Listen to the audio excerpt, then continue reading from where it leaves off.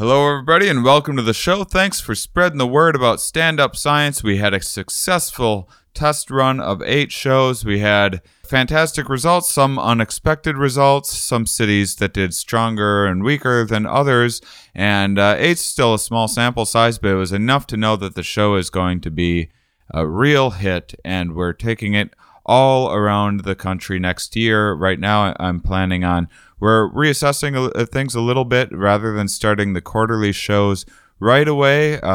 Some of the things we need to get more data, basically, so we're going to spread out and do more shows all around the country and still try to get back to start a regular, maybe tri-annually show in the cities as promised. If it doesn't happen in 2019 to make something a quarterly show in those, it will happen in 2020. We're kind of zeroing in on the markets, letting the markets decide where the show is going to be the most popular. And again, if you're unfamiliar, you're just tuning in, Stand Up Science is me hosting a live one-of-a-kind experience. You can't stream it anywhere, nothing like that. You have to go out. You have to see it live entertainment. Remember it? We're bringing it back.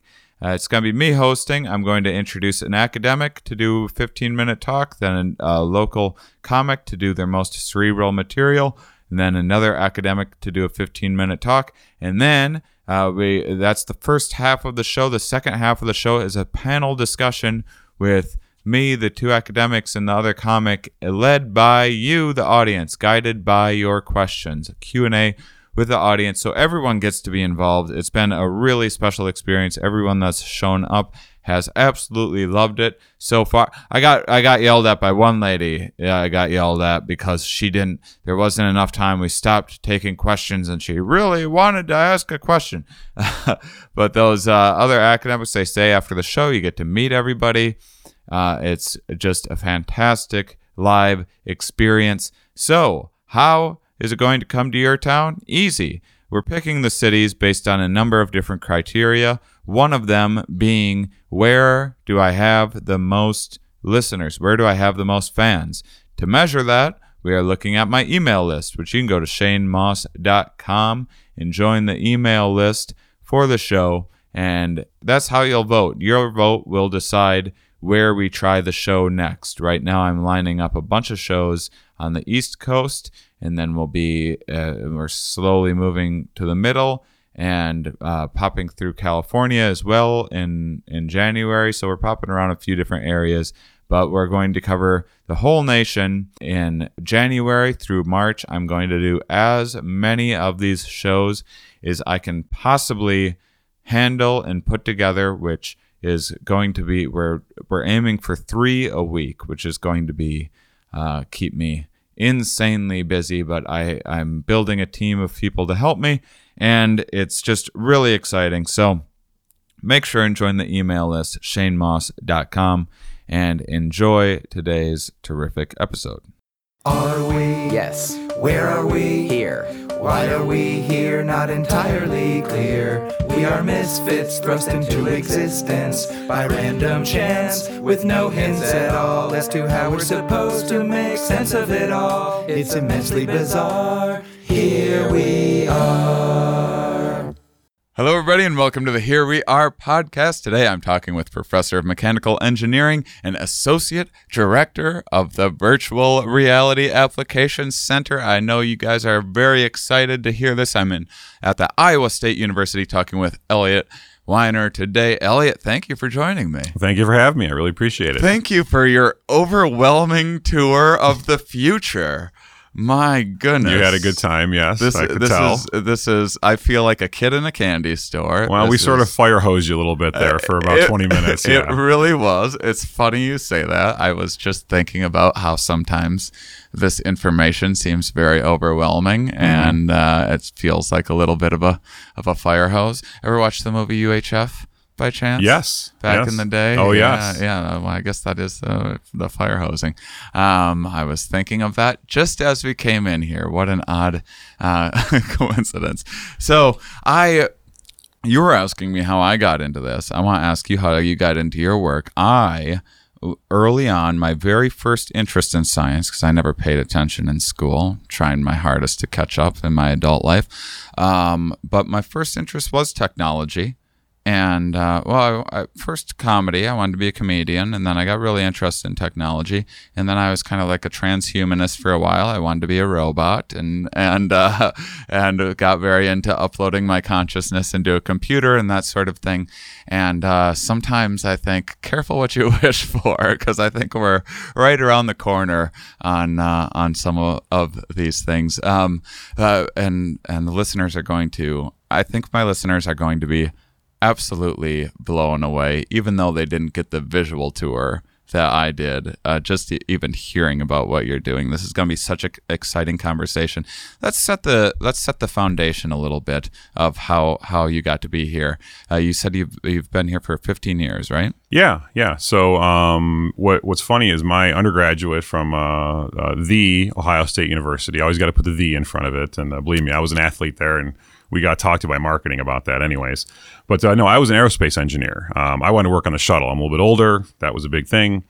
Lots of twists and turns, but turned out that was not what I wound up doing. Did a master's and PhD. And then my PhD advisor said, "Hey, I want you to get into virtual reality." And I was like, okay. I had no idea what it was. I was a programmer, but I didn't know what virtual reality was and how it worked or anything like that. But your advisor tells you to do something, so you do it. And got a lot of background on it, a lot of reading on it and how to do it, and got into it and realized what an incredibly powerful technology it is. And what's kind of funny is if you start working in this community, you very quickly learn this is University, Iowa State, in the middle of Ames, Iowa, in the middle of Iowa, that is one of the world leaders. The center here is just unparalleled in what it does in virtual reality and now all the other additional, quote, realities, augmented reality, mixed reality, you name it. And so I was lucky enough to get a job here and do it. So a lot of twists and turns in how I got here, but I'm really glad that I'm here. So I don't even know where to start because as you said, I got fire hosed. I got the royal treatment. I felt like I was walking through and I was trying to pay attention as much as I could. And at the same time, there's something in my head that I was like, wow, I've really created such an interesting life for myself. I can't believe I get to do these awesome things. And so anyway, I'm so grateful for the tour, but I got to see tell me what the Cyclone is. Explain the that. C6. Yeah, I was about to try to explain it, and I was like, no. Well, before I do that, I got to give you kudos because we do a lot of demos and tours here, as you might imagine. And so we kind of can read people's faces pretty good. You get some people that they know it right away. Like they're experts in this field and they can dive right into a deep question. Other people who are it's way over their head and they're just being polite and they're nodding and smiling. I could see the gears were going in your head. You were trying to take it all in and process it. So that was impressive because a lot of people don't try and do that. And you were asking some questions that you understood what was going on. So we have a lot of systems here, a lot of software and hardware, a lot of equipment, some commodity, the kind of stuff that anybody can buy, some things very specialized, very expensive. So our flagship system, if you will, is called the C6. And it's what we refer to as a CAVE system, which is CAVE Automatic Virtual Environment. Essentially, we put screens all around you. In our cave, it's 6 walls. So the floor and the ceiling and the 4 walls. And you go into it, we shut the door behind you, and then we're projecting images onto those screens. We put special shutter glasses on you so that when we project an image for the left eye on a screen, we block your right eye out and vice versa. And we do that very, very quickly. So we feed each eye 30 frames or 30 images per second, which is not quite what we see in real life, but it's pretty fast. Your brain gets 2 different images as it does in real life, and it starts perceiving depth. So when you were in there, you kind of lost the walls a little bit. You saw images floating out in real space as you would. This is why my new phone has these 2 little cameras. That's exactly why. Exactly why. Yep. Mm-hmm. So as long as we can triangulate distance and all the things you can do with that. So visually, we give you virtual reality. One of the big buzz terms right now is augmented reality. So you're seeing it all over the place, from Microsoft HoloLens to the Magic Leap device. Your phone, Apple iOS came out with ARKit. Google has theirs. And you can also use that technology to do calculation of distance in terms of where's a floor, where's a wall, and then I can put virtual content on it. So let's say you're in an open room, your apartment, you're moving to a new place, you want to see what your furniture will look like before you ever get there. Walk around and scan it with your phone. There's plenty of apps to do this now. And you can drop in virtual and see it sitting on the floor and move it around and figure out how you're going to do that. Engineers are trying to figure out how to do it for companies, for warfighter training, for medical imaging. So the applications really are almost endless at this point. So even my mom's going to be into virtual reality because she can redecorate. She's always moving furniture around. She might, yeah. I mean, my mom's about to turn 80. She uses her smartphone.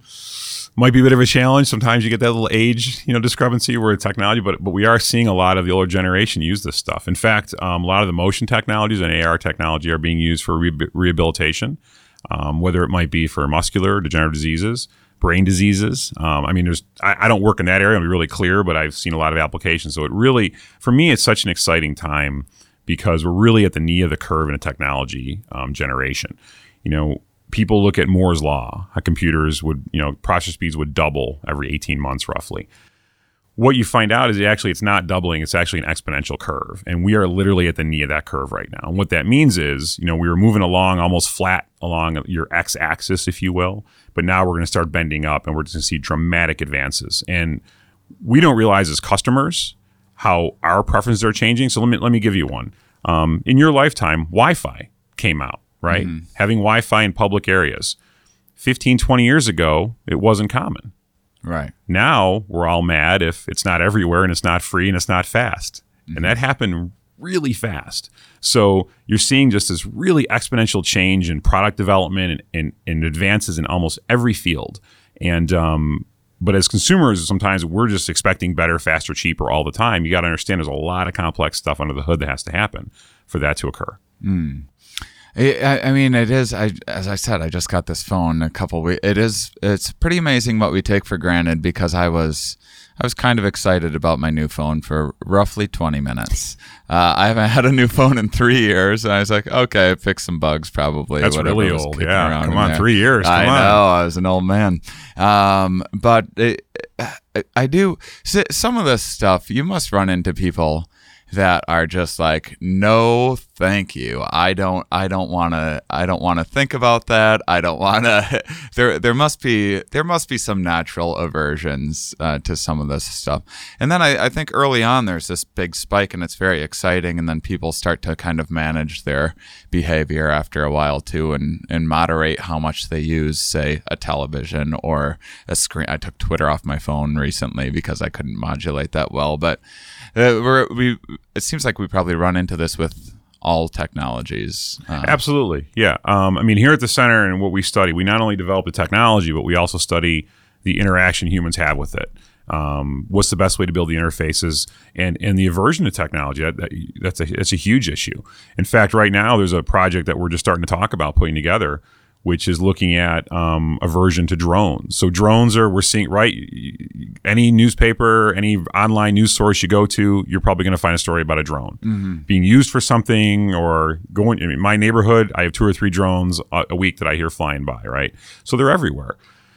We've heard about things that, FedEx might be using, UPS might be using them to deliver packages. You might be using them to inspect oil pipelines, to inspect airplanes. All kinds of different things. Well, are we all ready for that? Are we all ready for this vision of the future where, I'm walking through a city and I look up and I just see all these little drones flying everywhere? There's a lot of policy decisions that have to get made there. The politicians have to get involved. Public opinion has to be involved. So what's our aversion to that, right? And a lot of it comes down to privacy. It comes down to, do I trust technology? Is it going to crash into my house or is it going to land on my front stoop and drop off that package? So there's a lot. So as the technology development occurs, we have to look at the adoption and what are people ready for. Another classic example of that actually is the airplane. So we're all used to that pretty traditional shape of an airplane, right? You got kind of that big cylinder pill in the middle. You've got the wings sticking out of the side. If you look back at how aircraft, 1940 and 50, they looked pretty much like that. A little more dynamic, a little more sleeker nowadays, but it's not tremendously different. Aerodynamically, and this is kind of going back to my undergrad days, what's called a blended wing body is a much more efficient way for an aircraft. And that's where you don't really have that difference between the fuselage, that sort of tubular structure, and the wings coming out of it. You really have just one kind of big wing almost is what it looks like. They had developed, some of the aircraft companies developed some concepts of those and they showed them to people. And it's an old story in the aerospace industry many years ago. And people were like, I'm not going to get on that thing because it doesn't look like a plane to me. They have no idea of the engineering. They have no idea why, but to them it just looks strange. And so they said, look, if people aren't going to fly in it, airlines aren't going to buy it. And airlines are going to buy it. We're not going to build it. And that's fascinating. Yeah, and you see things like that. So we're getting more in the psychology of it every year. I work with psychologists routinely and people who run human subjects trials to figure out, to make sure that the technology we developed is actually going to be adopted. Because you can have the best technology under the hood in history. If no one uses it, then it's worthless. Huh. Yeah, I mean, I do. Well, not only because you're using drones in ways people think of drones now, and this is like drones are for bombing or playing with. But you're using. I actually had a couple drones, and I had a pretty fast one, and I tried to fly it under really a goalpost really quickly. How did that go for you? I watched it explode in front of my eyes, which is it was like a good metaphor for like my life, spending way too much money on a bunch of silly stuff I don't necessarily need, and then watching it blow up right in front of my face. But you have these incredible practical applications that I would have never even thought of. You're talking about planes and inspecting planes and shuttles, and can you explain that? Yeah, now I'm really clear. That's not my work. So there's other professors that work at Iowa State, but some that work in the center here. So yeah, some of the work that's being looked at by those professors is, drone technology allows you to get to locations, let's just say, and get video in different ways. It can be regular video, infrared video. You can even do ultrasonic sensors that humans have a tough time getting to. So, for example, you have to inspect an aircraft. If I had to inspect, let's say, a 747, a really big aircraft, I'm going to have to move it into a hangar where I have catwalks and skyways that people can get to so I can get and inspect it, because they have to go through normal inspections and maintenance, things like that. I'm not saying there's anything wrong with these planes. They're fine. They're great. It's an amazing design. Where if I had a drone, I could literally fly the drone all around the aircraft, have it take all these different pictures and all these different modalities, as we call it, and then do image processing on those and see and we could eliminate huge swaths of it and say everything's fine, and then target, maybe there's a couple areas that we do have to get someone into, but we can be much more efficient in how we do the inspection right now. We can target the areas that need to be looked at. We don't spend time on areas that don't need to be looked at, get them out in a service quicker.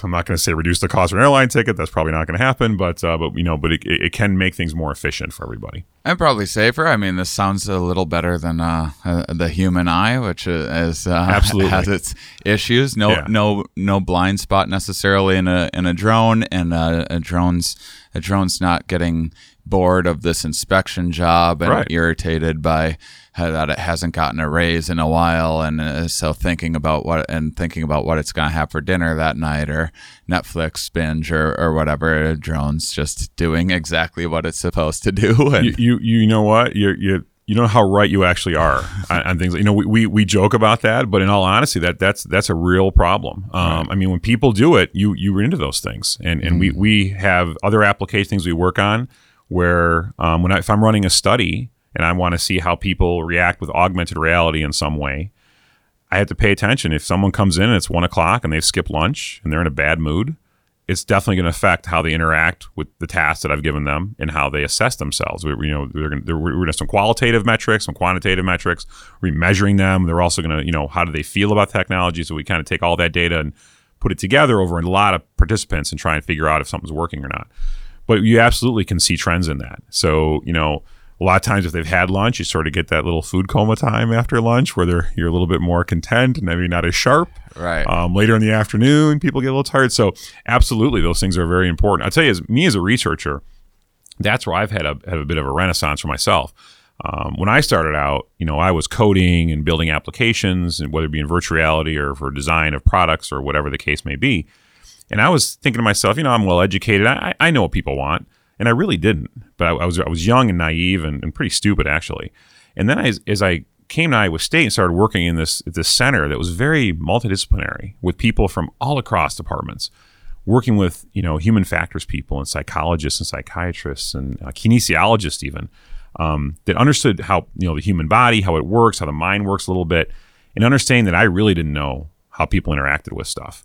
And you have to bring that stuff together. I mean, if you don't, even if I'm building a software interface, your new phone, your laptop, where do the windows come up, the colors, how does things move? that dramatically affects how we interact and how we like to interact. And ideally, I want you efficient. I want you happy as a user.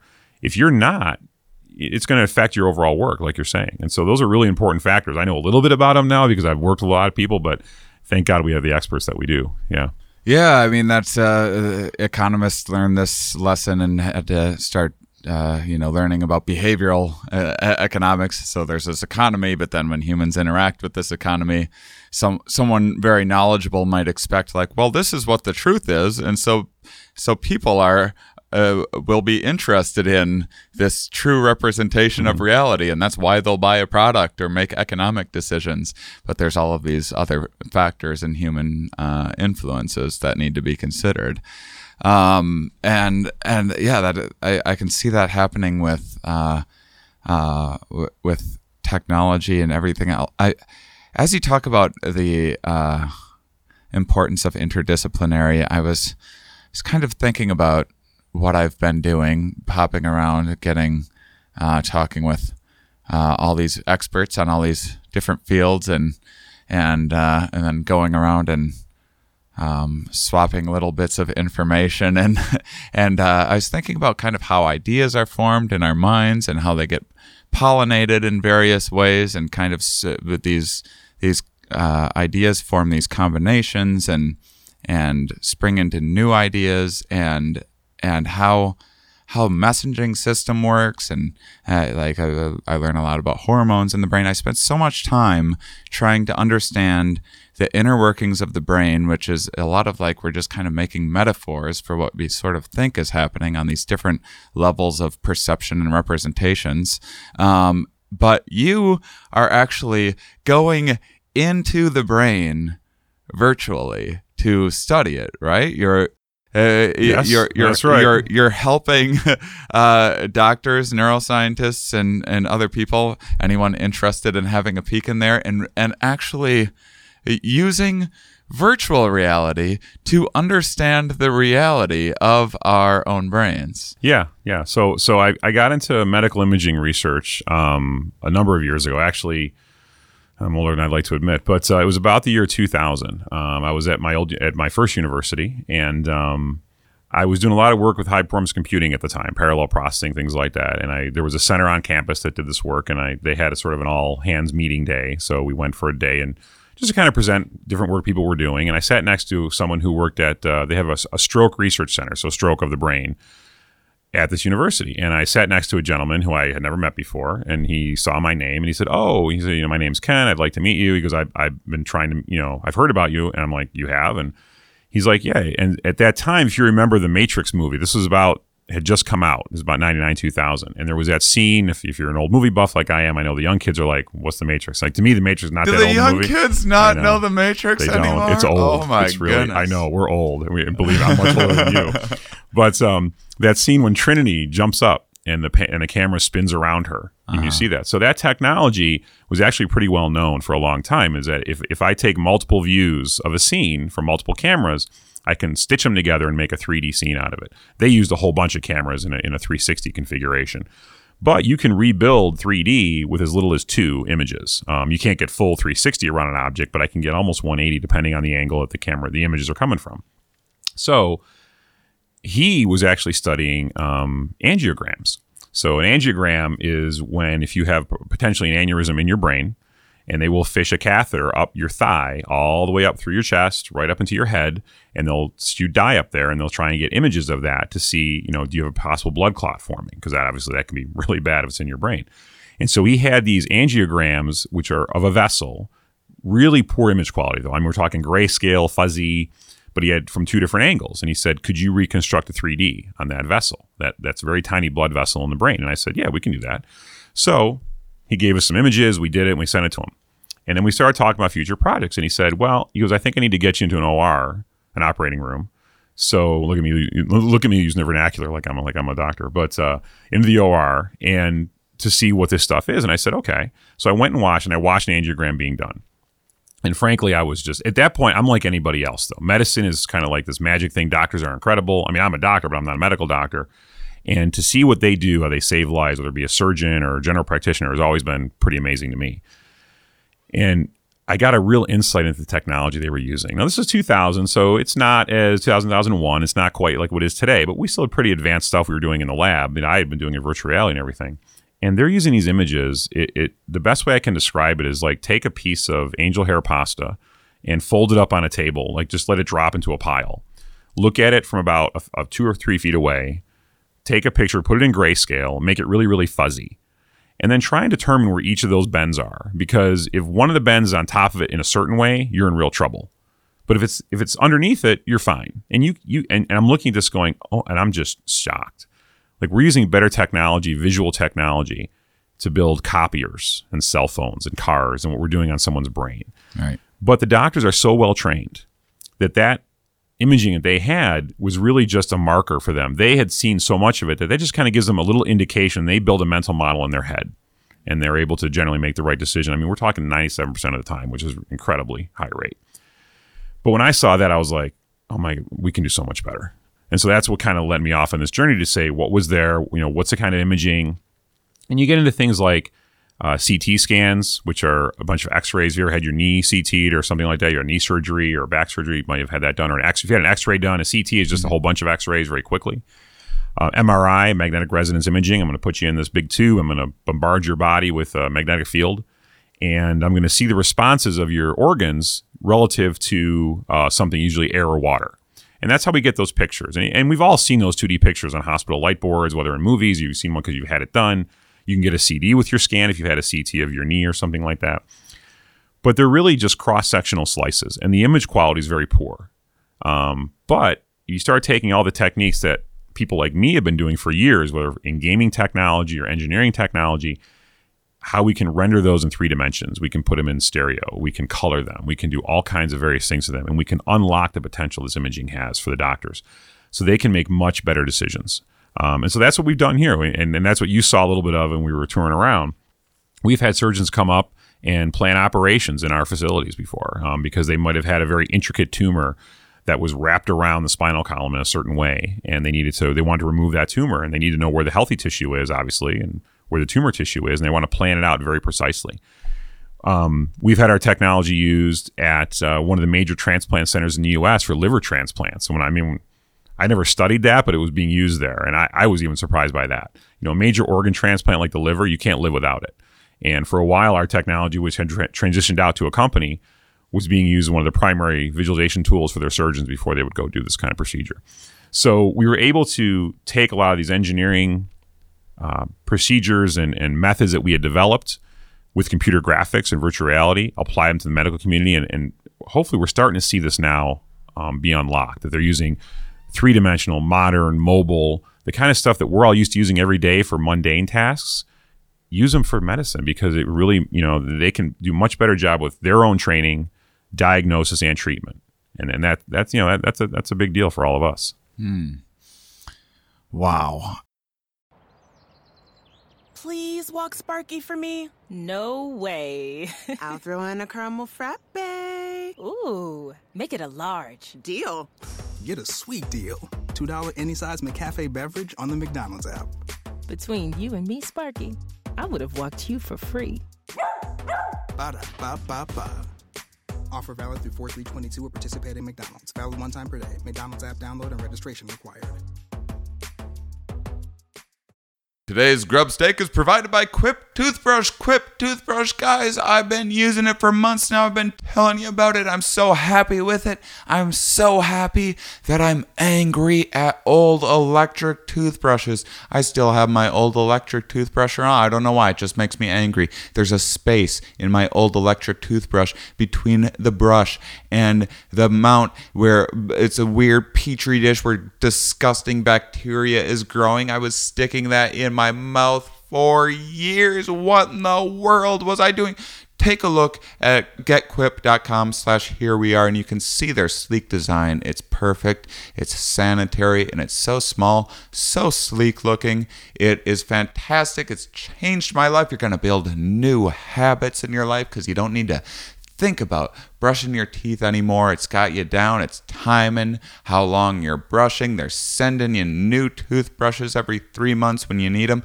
And toothpaste. I get toothpaste as well with my Quip. That's not a sales, but Quip doesn't know I'm telling you that. They'd prefer I tell you that they're the first electric toothbrush accepted by the American Dental Association. There's thousands of verified 5-star reviewers. That's what they'd like. But I want to talk about toothpaste because I never have to put toothbrushes or toothpaste on my grocery list ever again. I'm a forgetful guy. I'm a disorganized person. I haven't made a secret about that on this podcast. And that's just one less thing that I have to worry about. I don't have to worry about trying to squeeze the last little bit like a toothpaste fiend. Now what do? You're gone. You're out of toothpaste. You go around to neighbors asking for a cup of toothpaste like a weirdo. Some toothpaste panhandler with stinky breath and bloody gums because you don't know how to take care of your mouth. You know that's going to get around the neighborhood. Now you're that guy.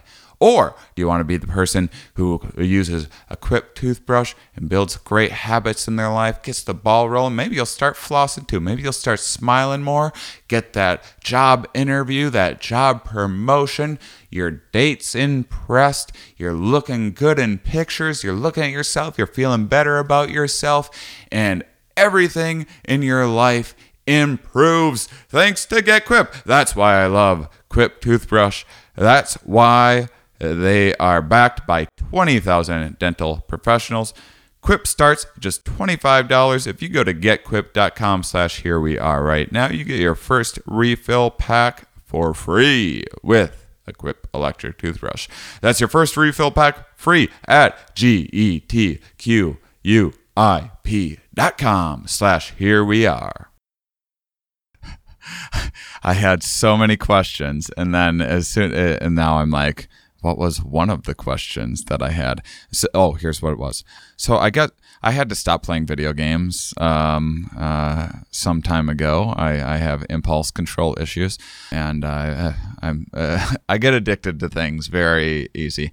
But I was reading there's some game about kind of exploring the universe, and they used actual kind of data from astronomy to construct this universe that then you can kind of fly this, whatever, your observer or whatever around this universe and see these different stars and things like that. And I guess astronomers have actually learned things about how once they had the programming built that represents our model of the universe and as far as what we know about it, and then you put it in the computer, and the computer has to make some adjustments to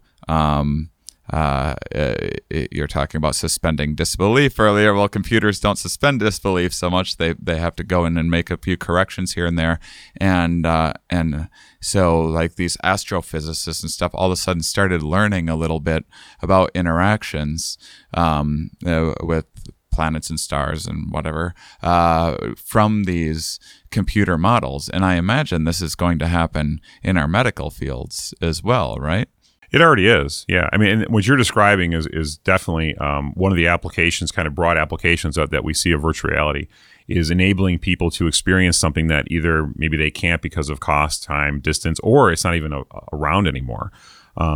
So I'm familiar with that project that you were. I mean, I've read about it. Not that it was run here, but we've had ones here that some of our professors in design and architecture have done to re-enable temples, re-enable scenes from history that, famous places that have been destroyed, but you can recreate them and you can go experience them in virtual reality.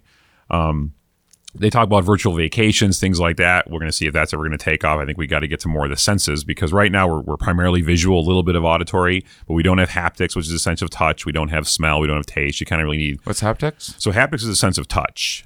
So how do I replicate that in a virtual environment? That's pretty hard to do right now. There really isn't a good technology for that. Visual, really good. We can do photorealistic stuff, and I can render things. Maybe not real time all the time, but I can definitely put images up. I could pull something up right now and show you, and you wouldn't be able to tell me if it was real or if it was a photograph or it was a computer image. You'd think it was a photograph. So we're working on things like that, but there is virtual smells. Is that the gold standard? They're Everyone actually will know we've done it. There are companies out there, I'm not joking, that you can buy products that generate smell for virtual environment. Like a 3D printer, but for smell? No, well, it's more of like it's an odor creator, if you will. So if you want to go study, so here's a project. I'll give a plug to a colleague of mine, which sounds kind of, give it a second here as I describe it. But he was doing a study. People who own restaurants want to understand a better dining experience. So if I'm going to create this experience, I want to study in a simulated environment. I'd better have taste and smell, because obviously when you're eating, that's two of the primary things. Visual a little bit, right? So we built a simulated environment, and we had to have real food. So we put them with a head-mounted display, so an HMD as we call it. But then they came into this room, and there was a hot plate of food that was put in front of them. They couldn't. Now, they saw something different in the virtual environment, but they could feel the warmth, they could touch it, they could smell it. So yeah, depending on and that really increased the overall effectiveness of the study. So if I put you in a virtual environment, tell you to eat virtual food, and there's no smell, and there's no taste, and there's no heat, you know it's not real. Mm-hmm. But when I'm in this virtual environment, all of a sudden I feel the heat, and I put something in my mouth, and I can chew it, and I can smell it. I'm like, oh my God, I'm eating virtual food, if you will. So eventually we could eat something that is in reality good for us, but is virtually like a Big Mac or something like that. Maybe. Hey, I would love that, because I love to eat. That would certainly be great. Yeah. No, but there's a lot. Going back to the medicine, which you're asking the original question, I'm sorry, I got off on a tangent. As an engineer, I love tangents. Yeah, I do all the time, right? Yeah, great. I'm sort of known. My group and what I do, we're kind of the jack of all trades. So we'll do projects, from vehicle design, aircraft, farming equipment, military training, medical imaging. You name it. We're sort of like the Swiss Army knife, if you will, and mechanical engineers. A lot of times, that's what we are. We kind of are that glue that brings everybody else together. We kind of have to be able to talk the talk of a lot of different disciplines and understand how it can all eventually come together to a good outcome. In medical imaging, we're already seeing a bit of a kind of a revolution in how they're training people. So traditionally, let's kind of go to that for a second. If I'm in a medical school, you're going to take gross anatomy your first year and a half, first 2 semesters for sure. You just got to get familiar with the human body, every organ in it, how things work before we can start to talk about when are there problems, how do you diagnose it, treat. If you're going to be a surgeon, how do you actually fix things? So typically a medical school is going to have a cadaver lab, and they're only going to have about, depending on the size of the medical school, most of them are going to have 6 to 8 to 10 cadavers. Statistically, most of them are going to be older, they're going to be smaller, and a lot of them are going to be women. And that's who tends to live the longest. So if I need to study different physiology as a doctor in training, I need to see, the 6'5", 300-pound guy, as well as the 5'2", 80-year-old woman, and everything in between. So it can be kind of tough to find that. So I can go to my cadaver that I'm working on that semester or that year. I can go to the other ones in the room, but I don't get that variation that I need. However, we have continual scans being done of healthy people, or healthy and sick people, I should say, every day. The amount of CT scans and MRI scans being done, there's some statistic that I saw, I can't verify this, but I saw that something by like 2035, 80% of all images on the planet are going to be medical images. That's how, so we have lots of movies come out, a lot of YouTube videos, things like that. The amount of medical data being produced digitally is just far outweighing anything at this point. There's so much of it. So if we could have a technology in that cadaver lab that, let's say I'm studying heart valve abnormalities that day, right? So I have on my table, there's the heart of my cadaver, I'm looking at the valve, and then I have my iPad or I have my laptop or whatever I have device, and there I have 50 more real scans from people, but I can interact with them. I can zoom in, I can virtually cut into them, and I can see all these different valve abnormalities. I'm increasing my knowledge, the breadth of my knowledge as I'm learning it right then and there, right the first time. So we're actually seeing some medical schools that are doing away with their physical cadaver labs, doing it entirely virtually. Because 1, it's cheaper. 2, that they can get the variety they need, different ages, genders, different sizes of, whether it's the heart and the valves or whatever kind of variation they need of particular anatomy. And then 3, it's a lot more effective, which they found. The people that do this are much better trained. And so then they advance farther in their curriculum. And if you think about it, if I can train you faster, and let's say you're in a normal year curriculum, for gross anatomy, or your 4 years for medical school, whatever it is me. Now I've given you more time. So I can either get you out faster from medical school, or I can put more in the curriculum and have you better trained when you actually graduate. It's kind of a nice option to have. And then there's sort of number 4, which is, well, it's kind of the gross part people don't think about. It's kind of expensive to maintain a cadaver lab. You have to buy them and bring them in. You've got to store them, if you will, as I've learned.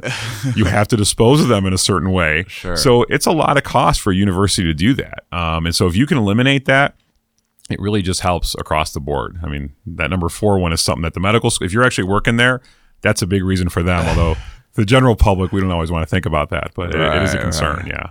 Well, that's one less job, though. We are worried about these jobs, right? We're taking jobs away from all the cadaver stores. So I'm curious about. We build these technologies. And we have these exceptionally powerful new programs and systems that we use, and this new amount of information that we're looking at for the first time, and we're sometimes using our past intuitions when looking at kind of this entirely new perception. Like you mentioned planes, for example, but I'm sure even the first planes, people were rightly scared to get on those things, and people are still scared of flying regular old planes, but. I was hearing about X-rays. When X-rays first came in to existence, they had been used to looking at cadavers that were laying flat on a surgeon's table. And then when X-rays came around, people were able to sit up, and you could X-ray them sitting up. And so someone would come in with this bellyache, you'd X-ray them, and you'd look at this past knowledge of where organs are supposed to be, and you'd look and go, well, these organs aren't where they're supposed to be. They're a little lower because of gravity, because they're sitting up. I know what to do about this. I know why your stomach it's dropped.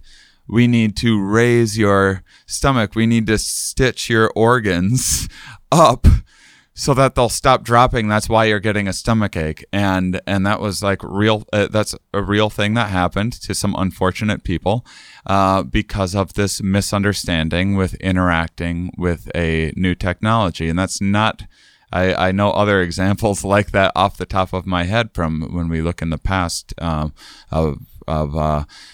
science is this beautiful instrument and this wonderful tool. But it's also, you need to think about the human interaction. Scientists are human beings interacting with this machine. And do you see, have you seen in your 15 years, have you seen any examples like that of you get into the virtual world, you make some assumptions, and then there's just a blind spot, something that you missed? Or do you worry about the way in which people interact with these things, making false assumptions that are, creating, I don't know, erroneous assumptions? All the time. Yeah. I mean, for all the cool stuff I talk about, the successes that we've had, you have way more failures. That's how you learn. And as a professor, I can tell you, I make the joke. I mean, I've failed more today than probably most people would consider failing in the last week. I mean, it's just something we do. You constantly just hitting your head against the wall and butting up against an obstacle and having to figure out a way around it. But absolutely, we see a lot of that. There's a number of good examples of projects we had where things like that would happen, where we developed simulation. One in particular was a number of years ago, I did a project. We were actually building a simulation to treat people that from a motor vehicle accident, pretty severe accident. So they had been in these accidents where someone might have been killed.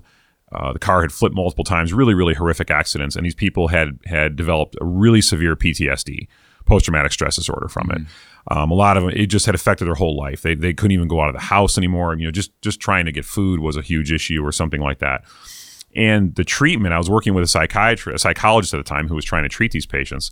And the treatment regimen they would do a bunch of office therapy, kind of sessions. They would go and meet. And then all of a sudden there was, for a period of time, and then it was, okay, put them behind the wheel of a car. So it was a pretty big jump. I mean, no matter how much office therapy you might do, as a psychologist told me one time, she said, and a lot of these people weren't really great drivers to begin with. And it certainly didn't make them better driver being in an accident like that. So then getting behind the wheel was dangerous for them, dangerous for the therapist. Can we do something in the middle? Can we put them in a virtual environment and have them drive virtually? And if they get into an accident virtually, they're fine. And that'd be good. So I said, yeah, it'd be perfect. So we had, a big virtual environment. I had a motion base, so I could put them in. We built a car cabin around it. They had a steering wheel. They had foot pedals. They were driving. And we had all these different characteristics of the project of how the road had to build itself. And it couldn't be the same environment every time. So the roads had to be different. And some had to be in a residential area. Some had to be in a city area, things like that. So we came up with a lot of really cool technology for how to develop that. Well, we developed the original car cabin around at that time a mid-sized car. I think it was like a Toyota Camry or something like that. And we put people into it, and we're not putting the patients yet. We're just trying to tune the environment. Is it working okay, right? And everybody's getting sick. Everybody. I mean, they're not throwing up, but they're all really nauseous after they test, and we can't figure out why. And we're looking over and again the motion base, how we were moving it, the cabin, all the vehicle parameters. We had a full what's called a control model. The weight of the car, how fast the thing would turn, everything matched, and we couldn't figure out what was going on. And then finally we realized, what it came down to is that you have to understand all this we do is a model.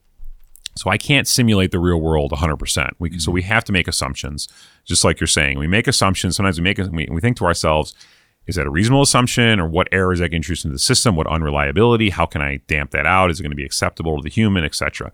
And it turned out that just the way we were drawing things and the way we were doing it, even though it was physically correct and physically accurate to that car, it wasn't having the same response to people because they weren't in a real car. They were in about the half, the car, the body was about half the length of a real car.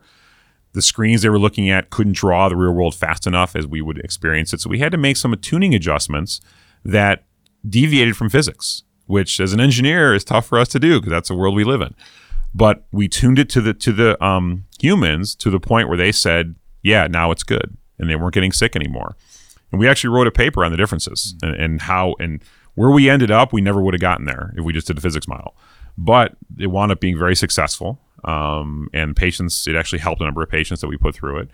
But it's one of those things where, just like is exactly what you're saying, we have to take into account the experts. And sometimes what they're saying is going to deviate a model from what we think it should be. Or sometimes it's just not going to work. And the best intention, you're just going to fail, and you got to go look at it a different way. We see that continuously. And, to kind of, if you think about really far out exploration, and I say that my mind is kind of going towards space exploration, kind of my old aerospace roots, sure. Right? People, we hear about a SpaceX rocket exploding or something like that, and people think to themselves, geez, why is that happening? Space travel is the most complicated thing we can try to do as a species. I mean, space is the most unforgiving environment that's out there. It'll kill you instantly. I mean, why are we still putting humans in space by the way our robots doing it better? I don't want to get dark here, but let's put it this way. Here's something that I will tell you. We kind of have to. Yeah. If we don't, now not you or I are going to be, we're going to live our life. Our kids are going to be okay, and our kids' will probably be okay.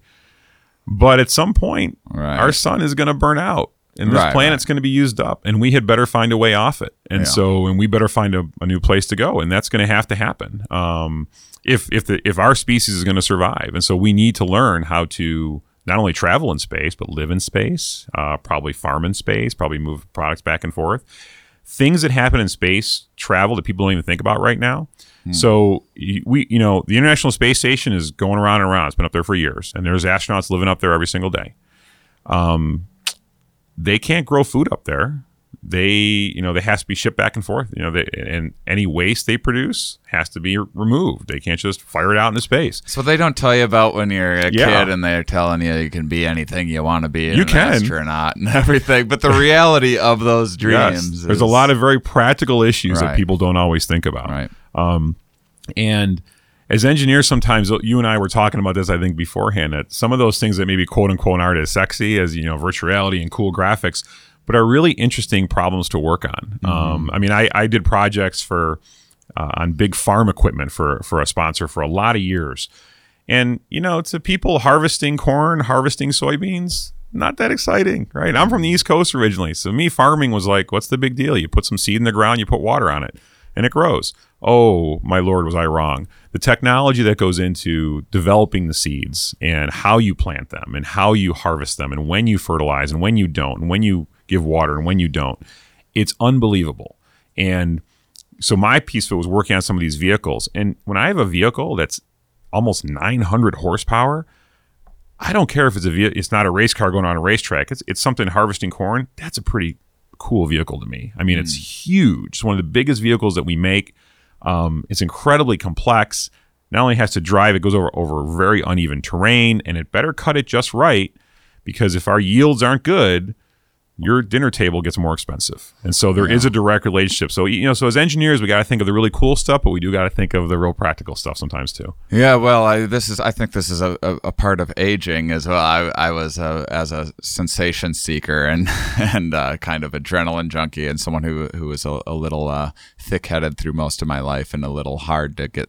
Most kids need like the big logos, and that's how they respond to things. And I think we get a little more interested in the nuance as things move on. But I do, as you were talking about that, I was like, it is adorable when people want to start like an organic farm or whatever these days. Like, that's a cute idea. I got a tour of Full Sail Brewery. We just had an episode, the evolution of beer, and I looked at their lab and what they're doing there, and the amount of and the idea of someone trying to bottle their own beer and have anything close to the level of product that our technology is able to enable. It's that's just a hobby at this point. And I wonder, is this like, is this as we start running out of space and time and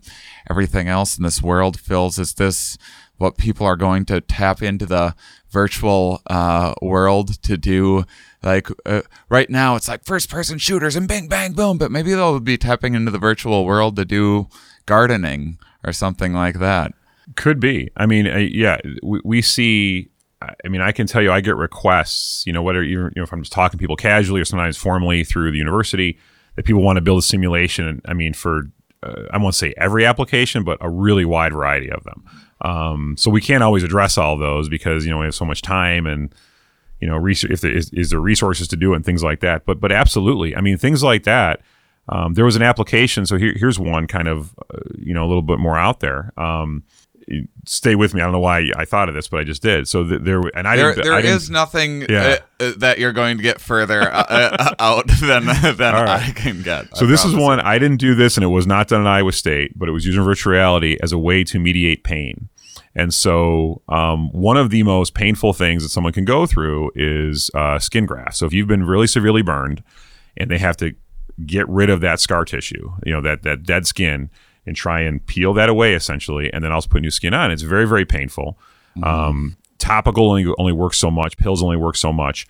So someone had the idea, and I can't say how they did, but it was a brilliant idea to say, well, certain games, they had looked at it and said certain games, increase endorphin release of the brain and things like that. So could they essentially, I think the premise was, get the brain doing something else while these procedures are being done that would severely mitigate the pain. And so they built this environment, and I think it was called Snow World. You can Google it, you'll find it. It's a very simplified gaming environment. You're in a frozen kind of Frosty the Wonderland, Frosty the Snowman Wonderland. You're like shooting these like snowman. It's a game, and they took some of the sensations. So the fact that if you're in pain, you want to be cold because cold kind of numbs you. So that's why they put you in sort of a winter wonderland. You're playing this game where there's a lot of lights and colors and different contrasts coming at you. And they did a study on it, and it was dramatic. I mean, I want to say something like 50% or more reduction in perceived pain from the patients. And they wore this HMD, this head-mounted unit, while they played this game, while the procedure was being done on them, whether it was being removal of scar tissue or having a skin graft done. And it was dramatic. So what it could be, the end result of reducing their pain.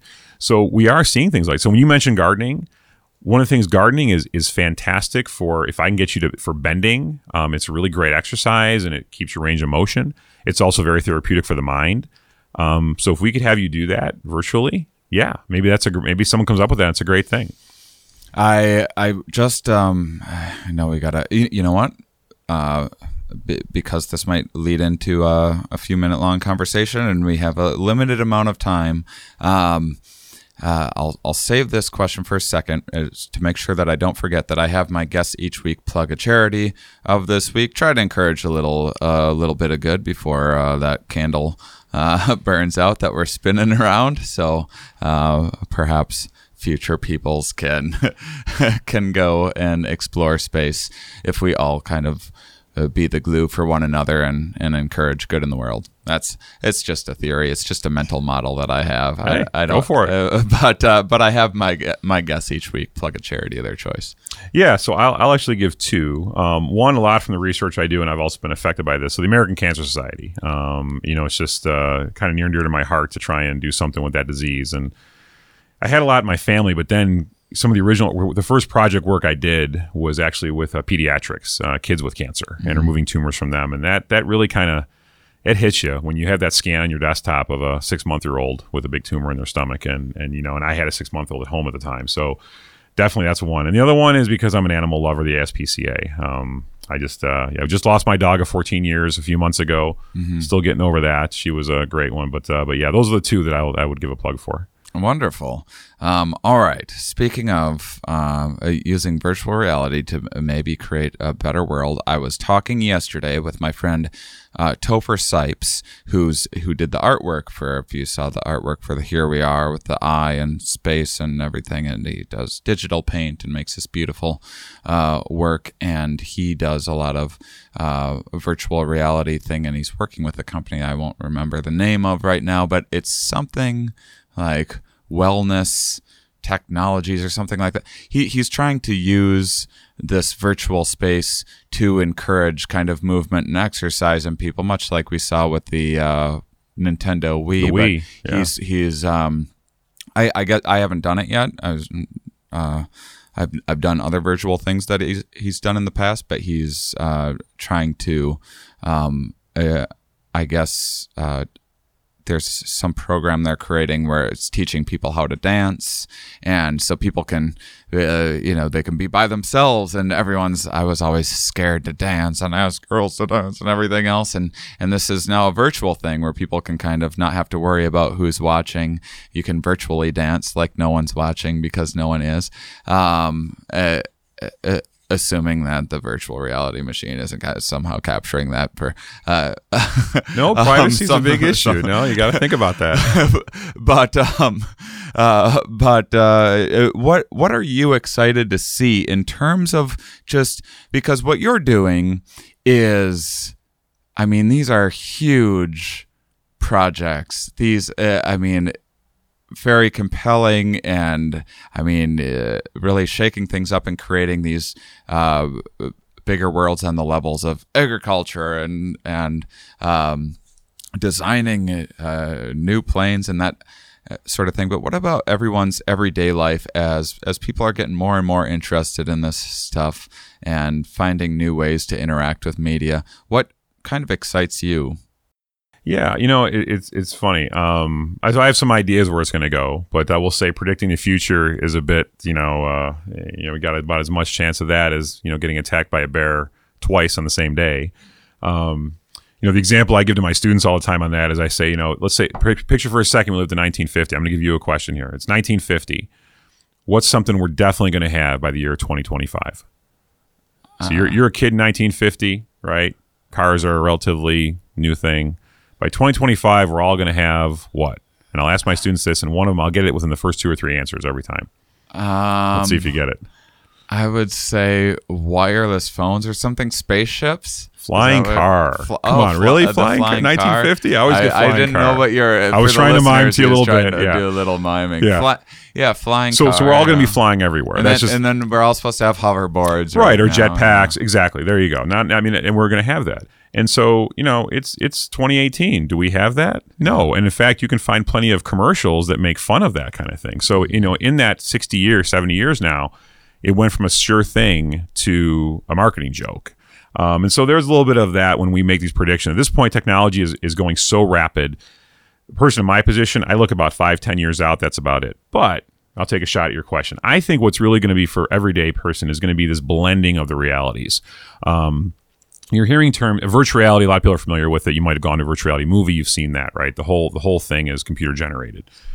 There's augmented reality, which we talked about a little bit earlier. So that's when I have the real world and I'm just augmenting it with virtual content, whether I have my virtual furniture or I'm in an operating room and I'm looking at a real patient, but I can get some augmented data around it. There's mixed reality, which is this kind of fusion of the two. We've done a lot of projects in that. And so where I think it's going to be very interesting, and I can't say specifically what I think it's going to do, but this sort of blending, I think we're going to move in and out of reality, mixed reality, augmented reality, virtual reality on a daily basis, depending on what you're doing. You may walk into your house in the future and your walls are projection screens, but they're 3-dimensional. So call mom, and there she is in her kitchen. She turns and she walks over and she points to, oh, maybe you're cooking together, and she's pointing to get this spice and get this and get that. Or, I want to go fix my washing machine. So I call up the virtual repairman and he comes and sits next to me and he fixes it with me. So is that virtual reality? Is it augmented reality? This kind of blending that we're not even going to realize. You're starting to see people thinking about building materials being part of our technology now. You're starting to see these devices that they build augmented reality look more like regular glasses. It's only going to be a matter of time until they get the technology down small enough where it's like a regular eyeglass. So I'm looking at you, but I can have all this virtual content, or I'm playing a game or whatever I might be doing. And you've seen early adoptions of that failed, like Google Glass. Everybody knows Google Glass, and there were glass holes, right? That's what they were called. And it failed miserably, but someone's got to take that first shot. The technology curve that we use over time and there's initial excitement, like you talked about earlier. Then you fall into the chasm because the reality at that point it doesn't match the hype of whatever technology we're talking about. But then if the technology is going to survive, it's going to slowly come back. Virtual reality, there was a huge hype in the 90s. Mid to late 90s, we were going to have the holodeck, which is someone who works in it. I hate that term, by the way. Star Trek, I wish they never came up with it because that's all I hear about. When we're going to have the holodeck, But in the late 90s, it disappeared because we didn't have the computing power. We didn't have the projector technology. We didn't have what we needed to match the hype. But now we do. Now you're seeing things like the Oculus Rift, the HTC Vive, the big RC6 here that I showed you. And we can do things that just blow people away. And as we continue to make it more accessible and make it cheaper, you're going to find applications in everyday life. Let me give you one real practical one, right? Right now, you can go order groceries through an app on your phone, pull up to your Walmart, pull up to your grocery store. They'll shop for you. They'll load it in, and you never have to get out of your car. Is it that big a stretch to think maybe I go to the virtual shopping market at my house? So I walk down, I'm looking at the produce. I'm looking at the produce that's in the store real time. Mm-hmm. I'm choosing what I want. Someone's then takes exactly, not only do I get the 5 oranges, I get the 5 oranges I actually picked out. And they're in there, and then a drone flies it to my house, and there you go, there's your groceries. We have all the technology to make all that happen right now. It's not happening yet, but somebody's going to do something like that at some point. You're starting to see smarter supermarkets, right? Amazon bought Whole Foods, and they have supermarkets that are smarter now, right? So when you don't even have to swipe your card anymore. You walk in and out, it senses a little sensor in your pocket, an RFID sensor, and you're paid for on your Amazon account. So you're going to see your everyday tasks become more efficient. You're going to see a blend, I think, of virtual reality, augmented reality, mixed reality, enable you to do things that take more time. And is it going to be better? No, that's a question I can't answer. Maybe we'll be too distracted at that point. I don't know. How will we even know once we get sucked into this augmented reality? How will we even know if we're like after time once our brains adapt to interpreting this new world? How will we even really sense what is reality and what isn't? Are we all going to have to have little totems like in Inception or whatever? Right? Yeah. Well, that with all the good that it can bring, there's going to be some bad. Look at the rise of gaming technology, which has been tremendous, not just for video games. We use it in our applications all the time for training warfighters, for looking at design of vehicles. You'd be surprised all the stuff that we use. But people get addicted. There's actually addiction to a video game. It's the same thing as addiction to a drug. I mean, you can see it. So there's going to be things like that. Yeah. I mean, it's going to affect, our how we interact with people, our social skills. There's going to be some negatives there. We're going to have to learn how to adapt to it. I can't tell you what that's going to be. I mean, I'll work with the experts. I'm not an expert in that field. I'll work with the experts trying to figure it out. But honestly, by that time, I'll be long retired. He'll be my kids' generation problem. They're going to have to fix that. Yeah, but the students, Someone else will take over. Well, thanks for paving the way, and thank you for being on the show, Elliot Weiner. You were absolutely fantastic, and oh man, you're going to be on Stand Up Science tomorrow. This isn't going to come out until well after the fact, but thanks for also taking part in my new little idea as a project that is, I hope there's enough and the culture is ready for it to take off, or I'm just laying the groundwork for future generations of getting information out to the public. We'll see. But I very much appreciate what you do. Thanks for your time, and thank you listeners for being such wonderful, curious people. We'll talk with you next week.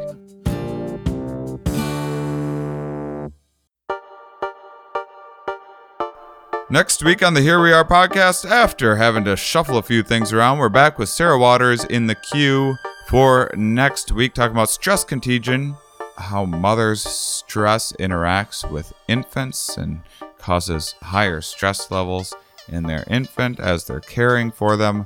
Mind-blowing conversation. Stress, it's contagious. Makes sense, doesn't it? Find out more about it next week and sign up for my email list, shanemoss.com, to go there and sign up. And by the way, I understand how spam works. I'm not going to do that to another human being. I'm not a robot. The computer tests me every day and makes me click boxes and write things to prove that I'm not a robot. I'm pretty sure we are robots. Actually, we're just organic robots. But it's all subjective, I guess. How you look at it. Is it subjective? What else are we if we're not robots? Maybe it's somatic, I guess, might be. Is that the word that I'm searching for? Perhaps. It's just in how you want to articulate it. But anyhow, I'm one of those robots that's not going to spam the crap out of you. I barely ever send out emails. If you are on my email list, you can verify that. I'm not lying. You may not have even gotten but one email from me ever, but I will email you when I get Stand Up Science booked in your city. And the number of emails in a given city is how we're determining where Stand Up Science is going to be booked. So vote with your email. Get on there. I need to be able to reach you guys when I'm there. You can't be checking my website all the time and knowing exactly where I'm going to be and keeping up with me. And so often I just get done doing a show in Seattle or something like that. 2 days later, someone's like, "Hey, when are you going to be in Seattle?" I was just there 2 days ago doing everything I could to promote and get people out, and that's always happens constantly. And so the email list will avoid that. I'd very much appreciate it. I will not abuse that privilege and that trust. And thank you so much. Those of you that listen all the way to the end, you are, of course, my favorites.